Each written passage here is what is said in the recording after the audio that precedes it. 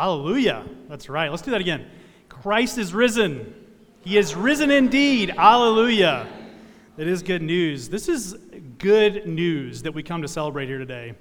The good news that the church is founded upon, this message of hope. There would be no church without that message that Christ is risen. We have no reason for being here without that message that Christ is risen. This is the message that we proclaim to the world. This is that we stand on the shoulders of those who have witnessed the resurrection, who have proclaimed it before us, and who have handed the faith down.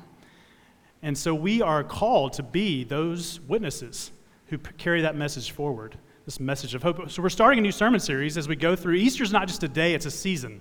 It's actually a season of 6 weeks.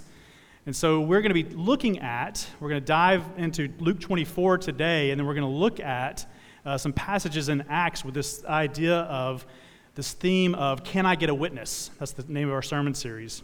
And the goal, the purpose of this sermon series is to be empowered and equipped to grow in our witness of the risen Christ.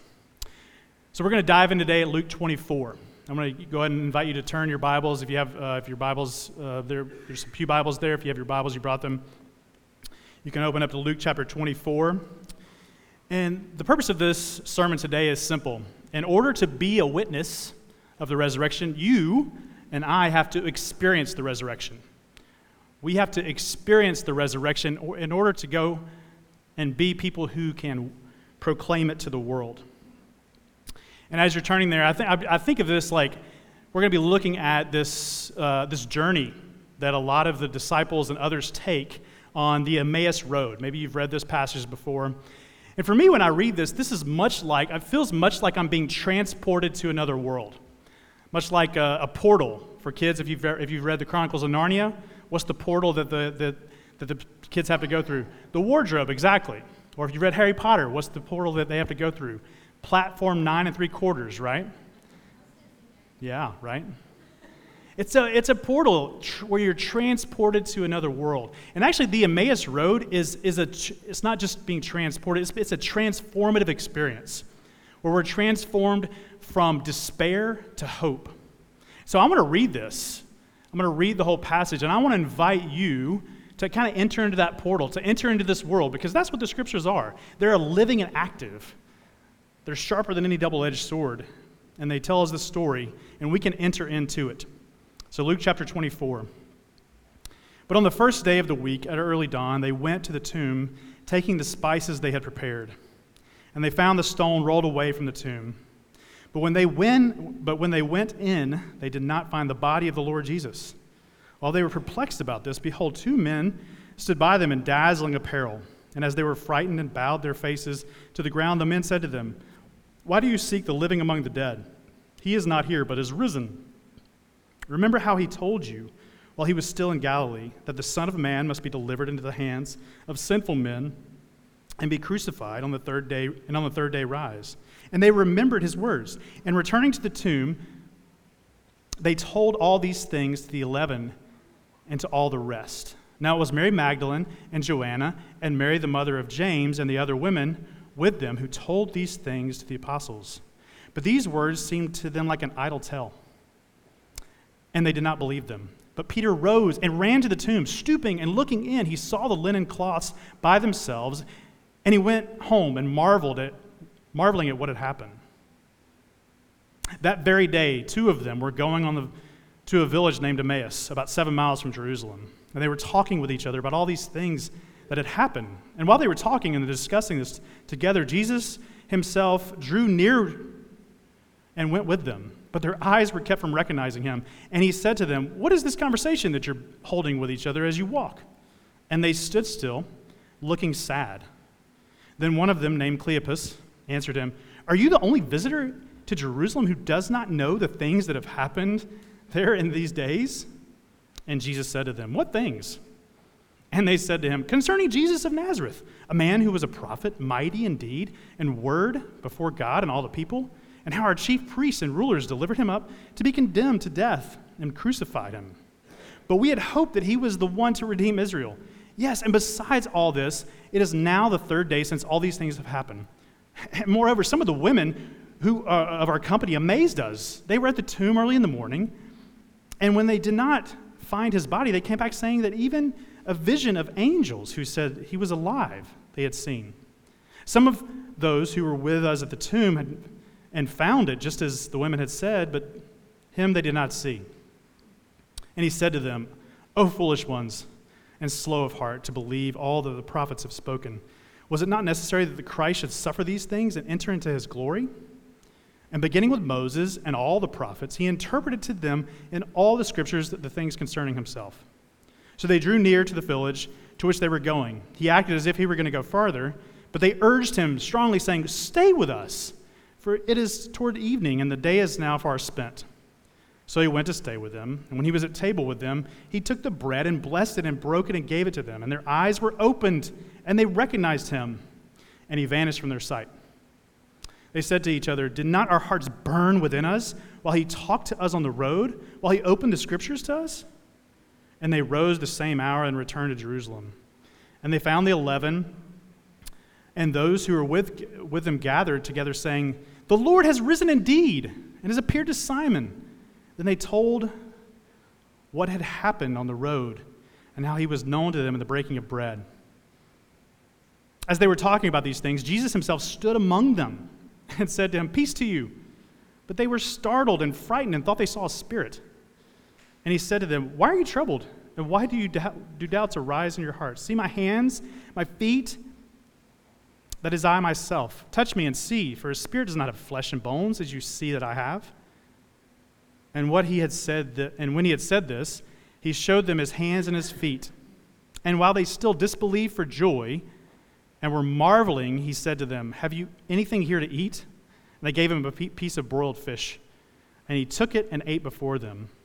Then he said to them, These are my words that I have spoken to you while I was still with you, that everything written about me in the law of Moses and the prophets and the Psalms must be fulfilled.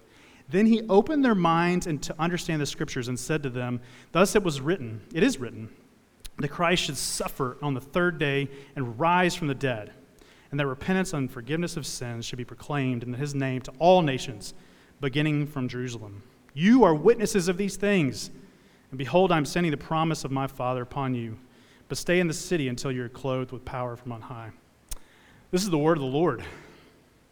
Praise to you, Father, Son, and Holy Spirit. Let's pray. Father, thank you for this story, this journey.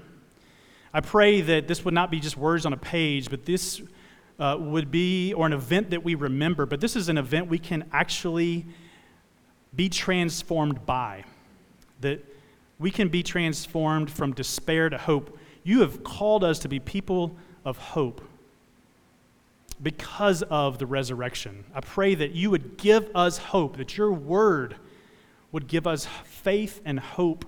Would you give us eyes to see you? Would you give us ears to hear you? Would you give us hearts that burn, even as we hear your word? We pray that your word would be the power of salvation for all who believe. I pray this in Jesus' name. Amen.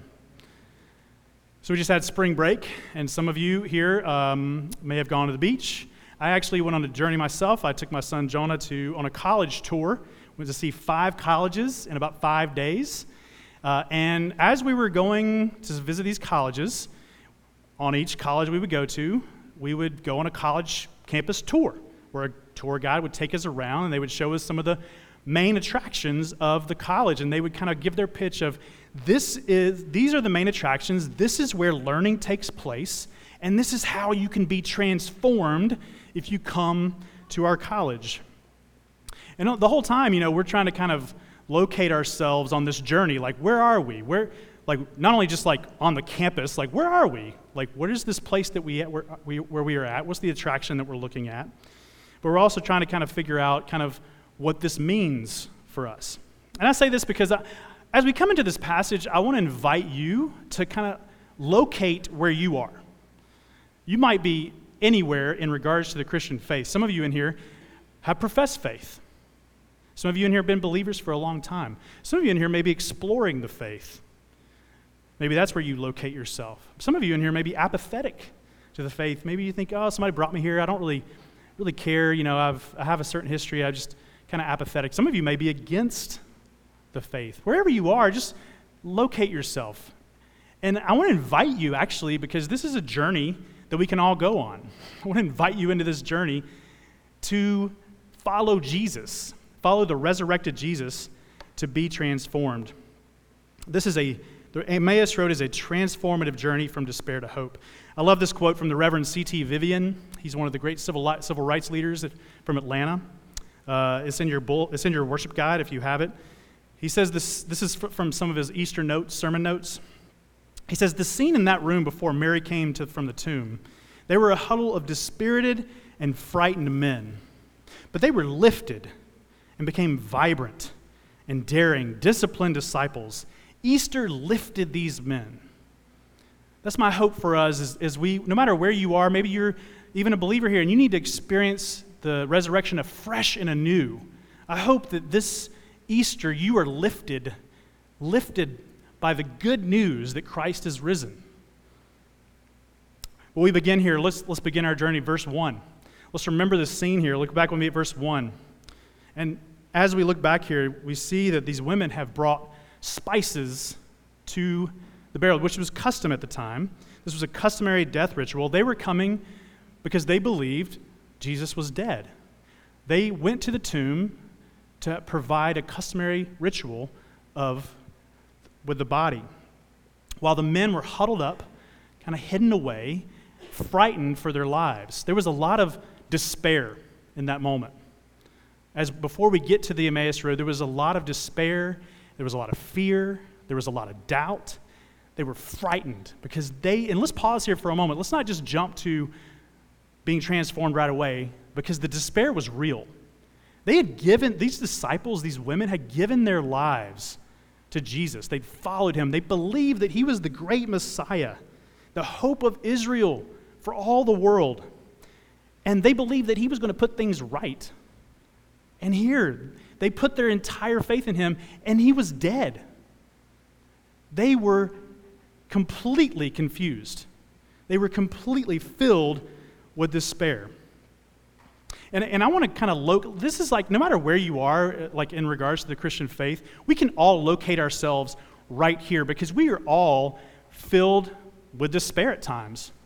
Maybe some of you come into this room, went to Easter, and you've been filled with despair because of financial problems, or because of health problems, or because of marriage or parenting problems. There's all sorts of reasons why you and I can believe and think that brokenness is winning. Maybe you come in here and you feel like death and despair is winning in your life. That you kind of come in here with maybe just a little bit of hope. We all have that common ground because we all have a common enemy. No matter who you are, the common enemy that we have is death. We are all looking down at death. No matter what you come in with your perspective on life is, we all have a common enemy. We can all locate ourselves at that common beginning. This is where we find ourselves. But again, this journey is to move us out of despair. And so even though maybe you need to name that in your own heart and mind right now, where are you located? And to name it and to grieve it. But let's start this journey, a journey towards hope, a transformative journey. And as I go along, I kind of want to locate, there's different transformative locations where I want to kind of look at and learn from certain characters and name what is transformed in these characters and what can be transformed in us from despair to hope. What does it look like to be transformed into a person of hope, to a people of hope? Let's look at verses 2 through 10. If you kind of have your Bibles open, I'm going to be moving. The reason I read that so fast is because these events are happening fast. This is like a fast event. All happens in one day. So there's a lot going on in a real fast pace. If you look back at verses 2 through 10, remember the women are the first ones at the empty tomb. And they're there because they're wanting to perform this customary ritual with the spices. They heard, we find out later, the angels proclaimed to them that Jesus he was not there. They discovered the empty tomb for themselves, and then they hear the angels proclaim that Christ has risen. And then if you follow the text, what does it say? they remembered. Once they heard the angels proclaim the truth, they remembered. Oh yeah, that's what Jesus said. And they believed. And they not only believed, they went back to the 11 disciples and they proclaimed the good news to the 11 disciples. We are all here because of the witness of these women.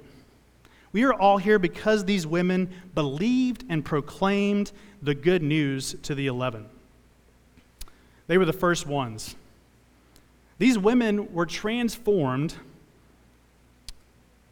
into witnesses with resurrection voices.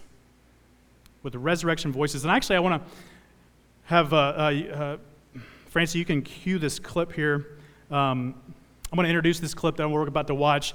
At the end of our spring break journey, my son and I went to the National Civil Rights Museum, where we were at which is located at the Lorraine Motel, where we were looking at the place where MLK was assassinated. One of the things, I didn't even actually know this, one of MLK's some of his last words were a request. As he was dying, he had a request that the song, "Take My Hand, Precious Lord," would be sung at his funeral.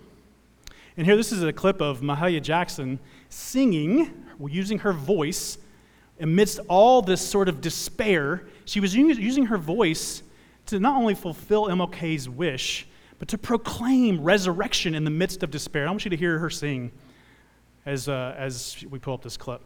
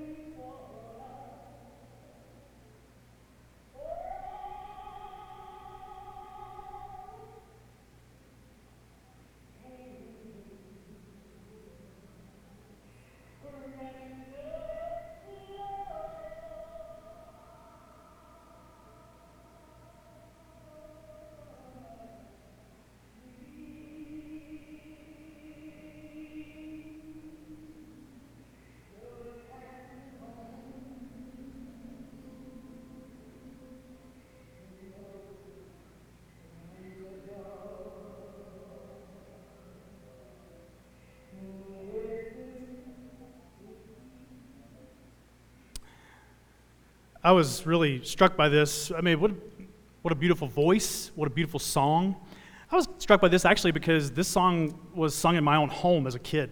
My dad actually sung this when he was washing the dishes. And so I had a personal connection with this. And actually, my dad requested that about 15 years ago that we play this at his funeral. And I didn't even know the connection with Dr. King. And so I kind of asked myself, I don't think I know why did MLK choose this song? I don't know that I can answer that question. I don't know that we have that answer. But I do know this. I do know that many black voices sang this song during times of great despair in the history of our country. Many, many black voices sang this song through the history of slavery in America.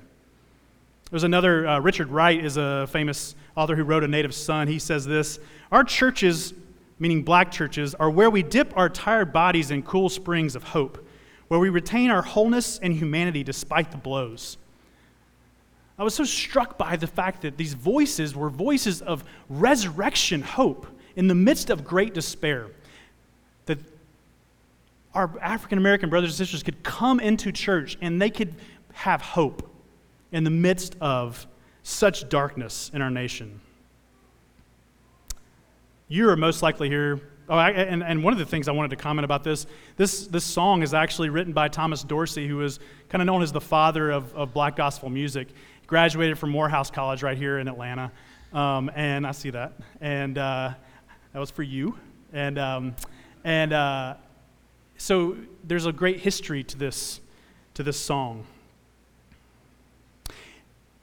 We are called to have resurrection voices because of our experience. But you are probably here each one of you are here because you have had a voice of hope proclaim the good news of the gospel to you, whether it be your parent or a friend. You are here because somebody proclaimed the good news, the message of hope to you. And you've received it, and you're either trying to explore it or you're trying to live it out.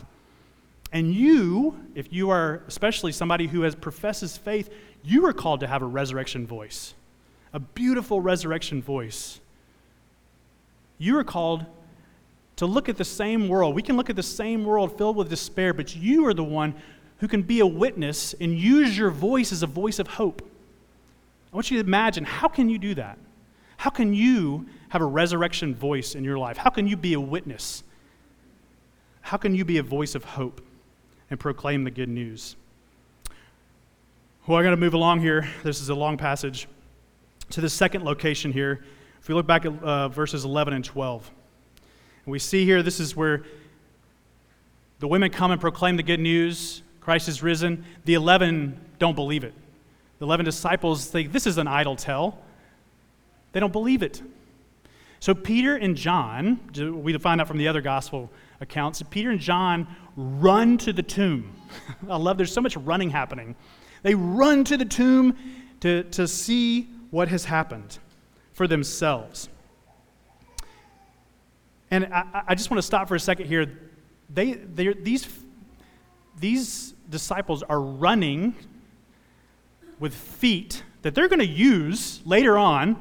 They're going to be two of the primary witnesses that are going to proclaim the good news. They're going to take their feet throughout the world, and they're going to proclaim the good news. But they don't believe yet. They're running with their feet to go check out the good news because they're curious. They have a resurrection curiosity.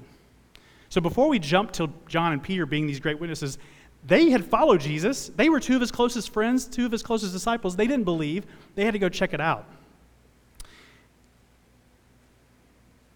And here's the point with this.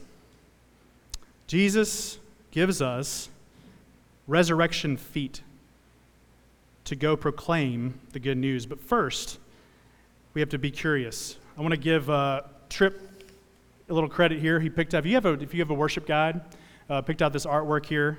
This is by a Swiss painter, Eugene Bernand. This is John and Peter who are running to the cross. And if you kind of look at their eyes, you can kind of see sort of this curiosity that they have. And so, friends, the main point I want to locate us here is that we can have resurrection feet that run to check out with curiosity the good news of the gospel. If you're a believer here, I'm a pastor. I've been through seminary, and I still have curiosity. I still have things that I'm still checking out. And that's one of the things that sometimes we can find common ground, whether you're a Christian who professes faith or whether you're somebody who's exploring faith. Some of the best conversations I've had is having a common curiosity. Maybe you're exploring the faith, and maybe you need to run and check out the cross to say, hey, what is this? Friends, I want to encourage you, let's find common ground to have that common curiosity. If you're a Christian, don't ever lose your curiosity. Just because you're here and you profess faith doesn't mean that you still shouldn't be curious. You should be curious. That's what leads you to grow in your faith, your curiosity. Let's be curious together about the faith. So we are called to have resurrection voices, resurrection feet. But thirdly, this is kind of the meat of our passage here. I want to look at verses 13 through 35. This is where we really get on the Emmaus Road. And we learn that, you can follow along with me, I'm just going to kind of summarize what I read earlier. We learn that these two people, Cleopas and his companion, which is probably most likely his spouse, his wife, were traveling on the Emmaus Road. And this conversation is so interesting, is it not? I mean, what a weird conversation. Number one, they come across Jesus, and they don't even recognize him. So that should tell us something, that there's something new happening. There's something different about Jesus. And they can't recognize him. They don't know who he is. And there's something new and different. And like good, they're like good witnesses. They recount the events. In the conversation, if you look at the verses, they go through like a good witness and they recount all the events that they've experienced so far. How do you not know what's happening in Jerusalem? Everybody's talking about this. They can't believe this person doesn't know. So they recount everything they've seen and everything they've heard like a good witness. And Jesus begins to explain to them what these events mean. They could recall the events, but they didn't know what it meant yet. And Jesus opens their eyes so that they can see what these events mean. He explains that all the scriptures are centered on him. The law and the prophets are all centered on him. This is where we get the fact that the whole scripture, all of the Bible, is all about Jesus. Every single thing in the Old Testament, all the law, all the prophets point to Jesus. They all are predicting Jesus. And when Jesus comes in his life and ministry, it's a fulfillment of that. Everything is about the life, the death, and the resurrection of Jesus. That's the good news of the gospel. And Jesus says it right here. You can trust the fact that all the Bible is about him. And the message is, everything's leading to the message is that our common enemy, death, is defeated. A common enemy that we had at the beginning of Scripture, death that was entered in, that's defeated. That's what they're listening to Jesus explain. He explains this to them. Not only is death defeated, but a new world has begun. There's something new. There's something different that has begun. And their hearts burn. They get to the Emmaus and they kind of get to the end of the road and they beg Jesus to stay with them. And he says, okay, I'll stay with you. Did you ever notice how much eating is happening in this passage? It's kind of cool. He's like, okay, let's sit down, let's have dinner. I mean, we're going to see this in the next few passages here, but Jesus is clearly showing the blueprint for resurrection is a bodily resurrection. He was raised in a new body, that he could eat bread and sit down and enjoy fellowship with Cleopas and his companion. And we're given at the end of this little section here, later on, Jesus revealed himself. Finally, the big reveal comes, and he reveals that he is Jesus. He is the one who he says he is. And then it says, and then he vanishes. And then it says their eyes were opened and their hearts burned. And I want to talk about that for a second. Number one, I want to talk about how their hearts burned. Why did their hearts burn? Because it was the truth. That's what happens when you and I hear the truth, right? It resonates deep in our bones, in our heart, right? And this is kind of the thing about the truth. My wife and I are kind of into crime dramas. Anybody into crime dramas right now? We're in this sort of weird space where we're watching reruns of Hawaii Five-0. Don't ask me why. But I think we like it because it's really predictable. There's some crime that happens, right? There are witnesses to the crime.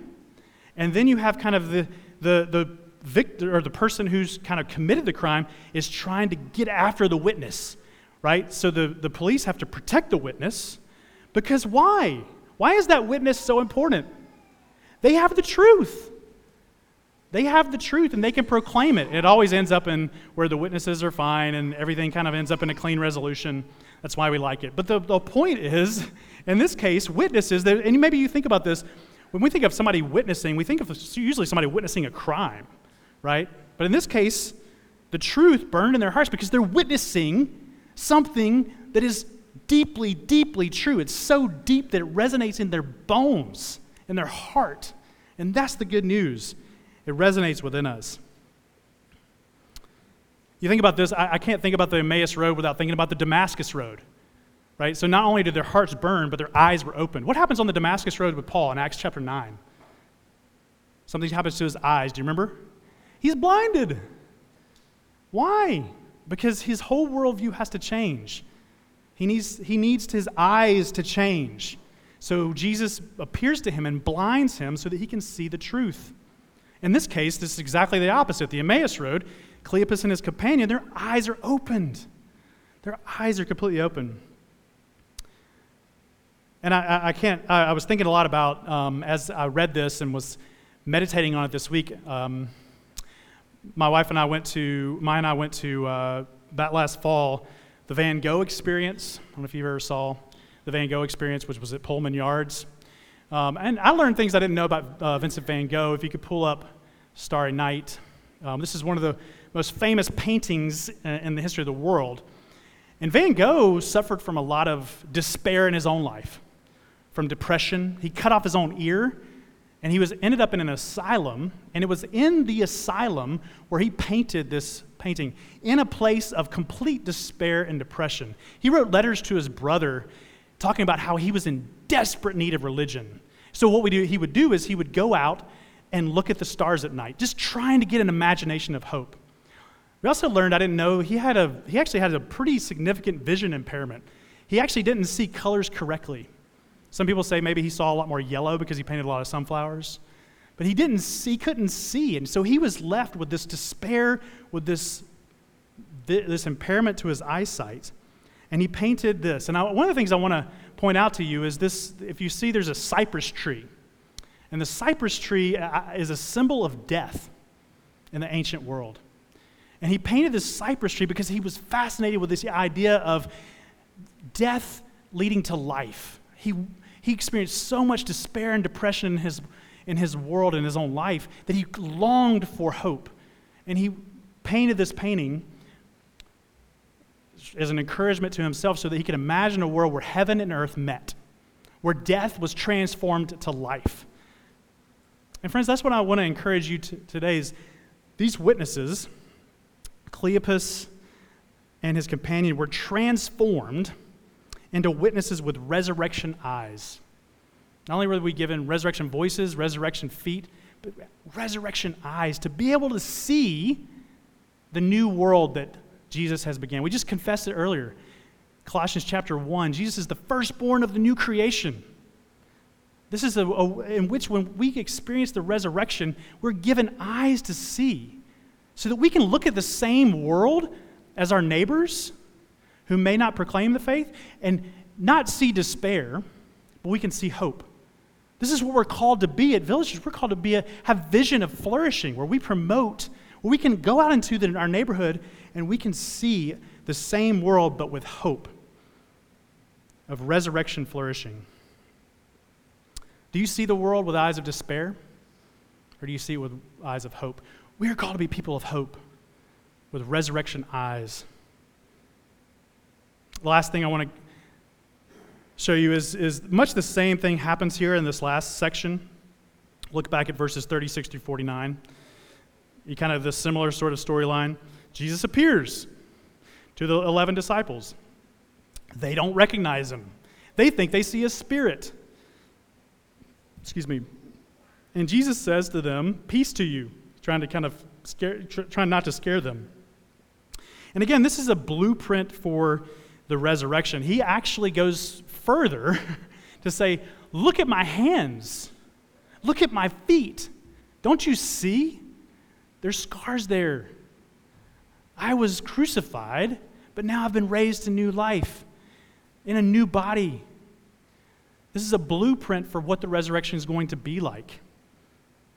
And again, he actually eats with them. He's like, "Hey, I'm hungry." He's hungry in the new life. He's hungry. That's good to know. I like food, right? He eats fish, broiled fish. And again, he explains to them that the scriptures are centered on him.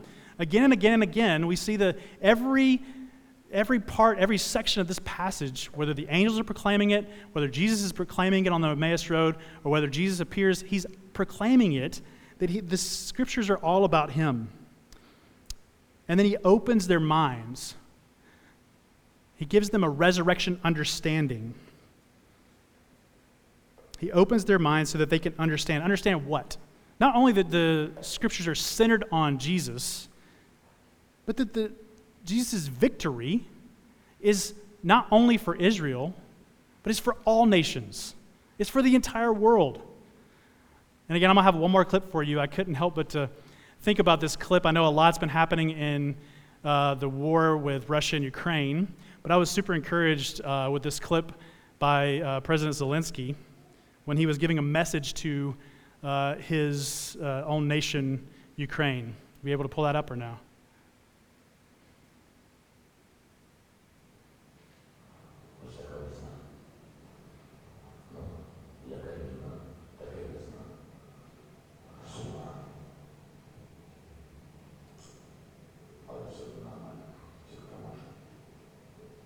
I love that he winks at the end. I just thought, what a simple message. Like, the war is so harsh. Sometimes he's talking about the weather. Spring is harsh, right? Despair. We can be filled with despair because there's so many reasons, whether it be whether it be depression, whether it be war, whether it be all sorts of brokenness that happens in our world. But the good news is that we can have a resurrection understanding, and that understanding is the fact that victory has been won. That's what Paul tells us in 1 Corinthians 15. Death, where is your victory? Where is your sting? The good news is that we can proclaim. We have resurrection understanding so that we can go out and proclaim to the world the good news.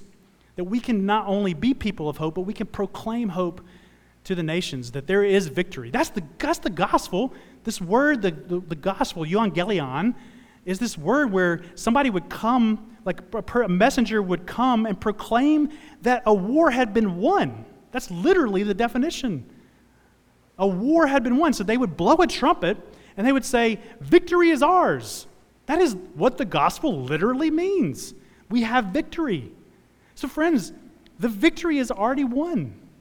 And that is our job as witnesses to experience that and to proclaim it. I'll finish with this. This is W.E.B. Du Bois quote. He was actually a professor at Morehouse long ago, before it was Morehouse. He says this: "There is in this world no such force as the force of a person determined to rise." I was just so captured by that.